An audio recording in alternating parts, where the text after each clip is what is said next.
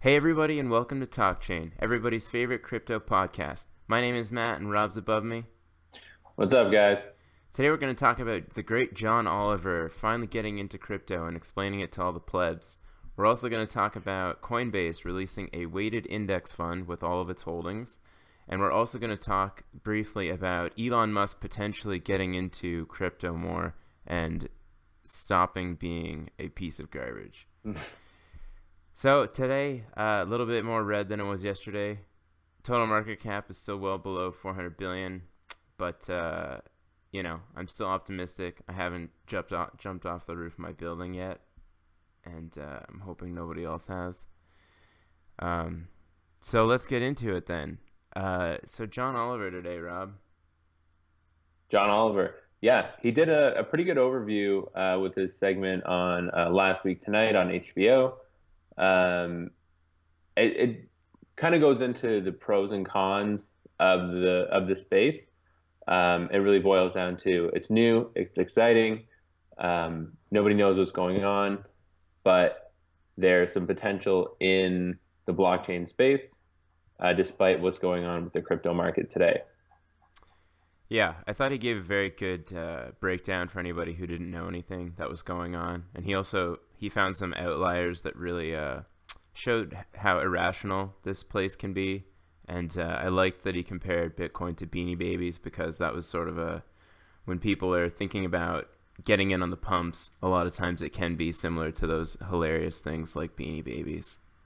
Well, I think all the Beanie Babies that I have are very sound investments, so I don't really understand what he was talking about, but it does. I can see because they're both valuable how it would make sense. Yeah. But other than that, I mean, yeah, he brought up the BitConnect scam. He brought up how Twitter's not, how they're sort of shutting down or they're cracking down on scams like that, which I think is just sort of par for the course in any crazy unregulated space like this. I thought it was neat that he was talking about EOS and platform technology. So he didn't really get into details about that, only really how insane Brock Pierce seemed when he's talking about ridiculous stuff in his Burning Man wedding. Yeah, well, Burning Man. It's entertaining because he's the same guy who has the crypto utopia planned, and I forget which country that was. Puerto Rico. Puerto Rico. Yeah, so he has this planned. There was a segment where he was kind of praying under a tree, so you could always tell that he had that hippie vibe.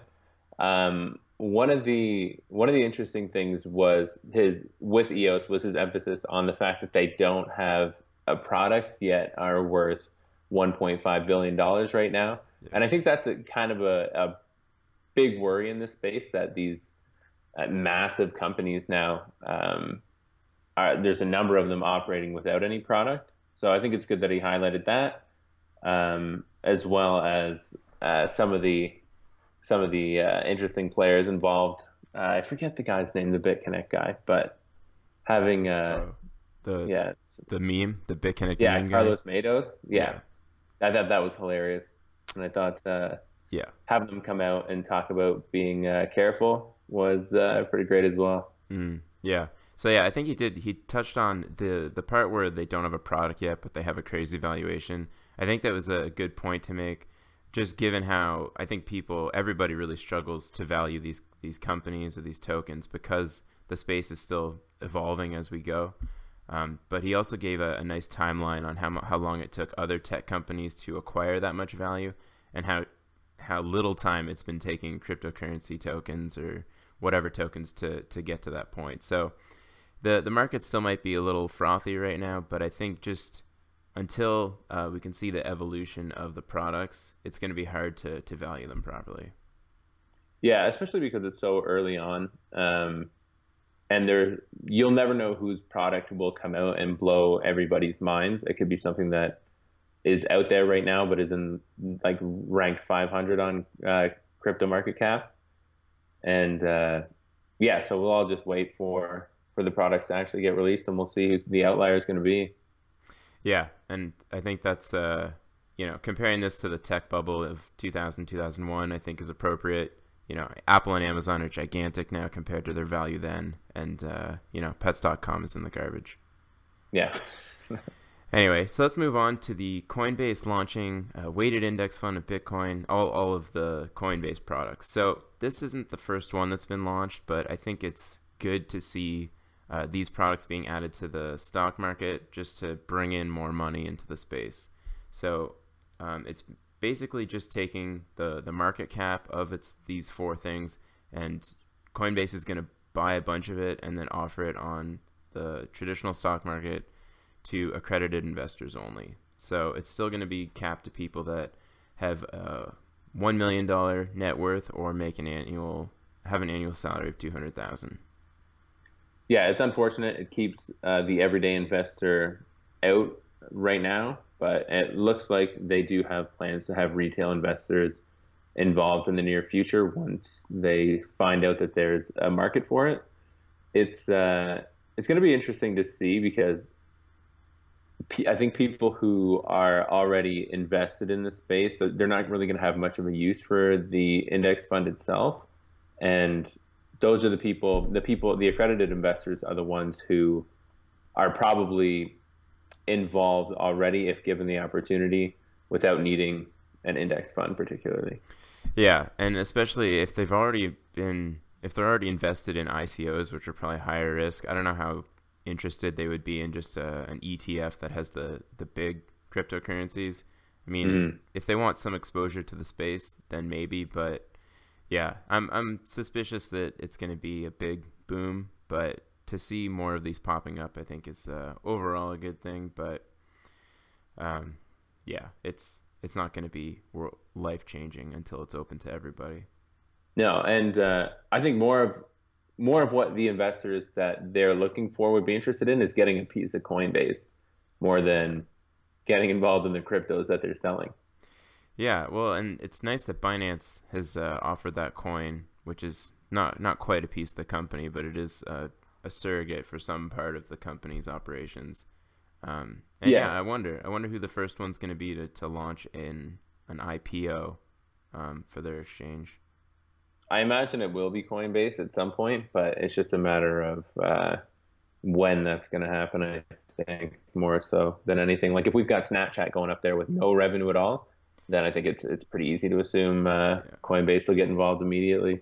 Yeah, it's wild. Like they make a ton of cash, probably much more than Snapchat anyway. That makes nothing.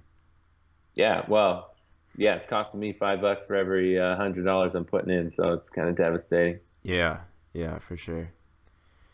So I think the last thing we're going to wrap up on is Elon Musk. So if anybody remembers, about a week or two ago, I called out Elon for being a little bitch.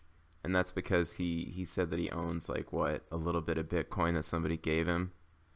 Yeah, I think it was like a quarter of a Bitcoin or something. Yeah, just an embarrassing amount for given his status in the tech space. So this picture popped up on Reddit of Elon holding a book about cryptocurrency. So I don't know, guys. I think he's gonna make the move. I mean, I don't know, but I think he might. He's reading up on it. He's getting involved, and soon we'll see what kind of portfolio Elon's actually gonna put out. And we'd be happy to have him on the podcast, frankly. Yeah, he's welcome to come as a guest, even though Matt continually assaults him verbally. But the book he's holding is called Cryptocurrencies Simply Explained by Julian Haut. And I think that can really dispel all the rumors that he is Satoshi Nakamoto by the fact that he's holding a entry to crypto book in 2018. Are you sure he's not doing that to deceive the haters? That could be the case as well, which is a genius play on his part. But yeah, and I guess that's why he could say that he only has a quarter of a Bitcoin because Satoshi owns like thousands. Right. Yeah, not him. Smart. Now, the other thing, Elon is kind of laughing in this picture, and part of me thinks that somebody just handed him this book. He's laughing before he throws it in the trash and continues on his day going to the SpaceX offices. No, I think that's the joy of him purchasing a book for the first time. Yeah, he's very pumped about it. Oh, okay. So I guess there's a few ways to interpret this picture. Either way, I'm looking forward to seeing his actual portfolio so that we can break it down further. I think it'll be mostly Tron, but we'll wait and see how that unfolds. Yeah, definitely. So thanks a lot, everybody, for watching. We're going to wrap it up there. Let us know what you think about the podcast, and please like and subscribe. Don't forget to share on Reddit, Facebook, friends, family, anybody you know. Thanks a lot, everybody. We'll see you next time. Take care.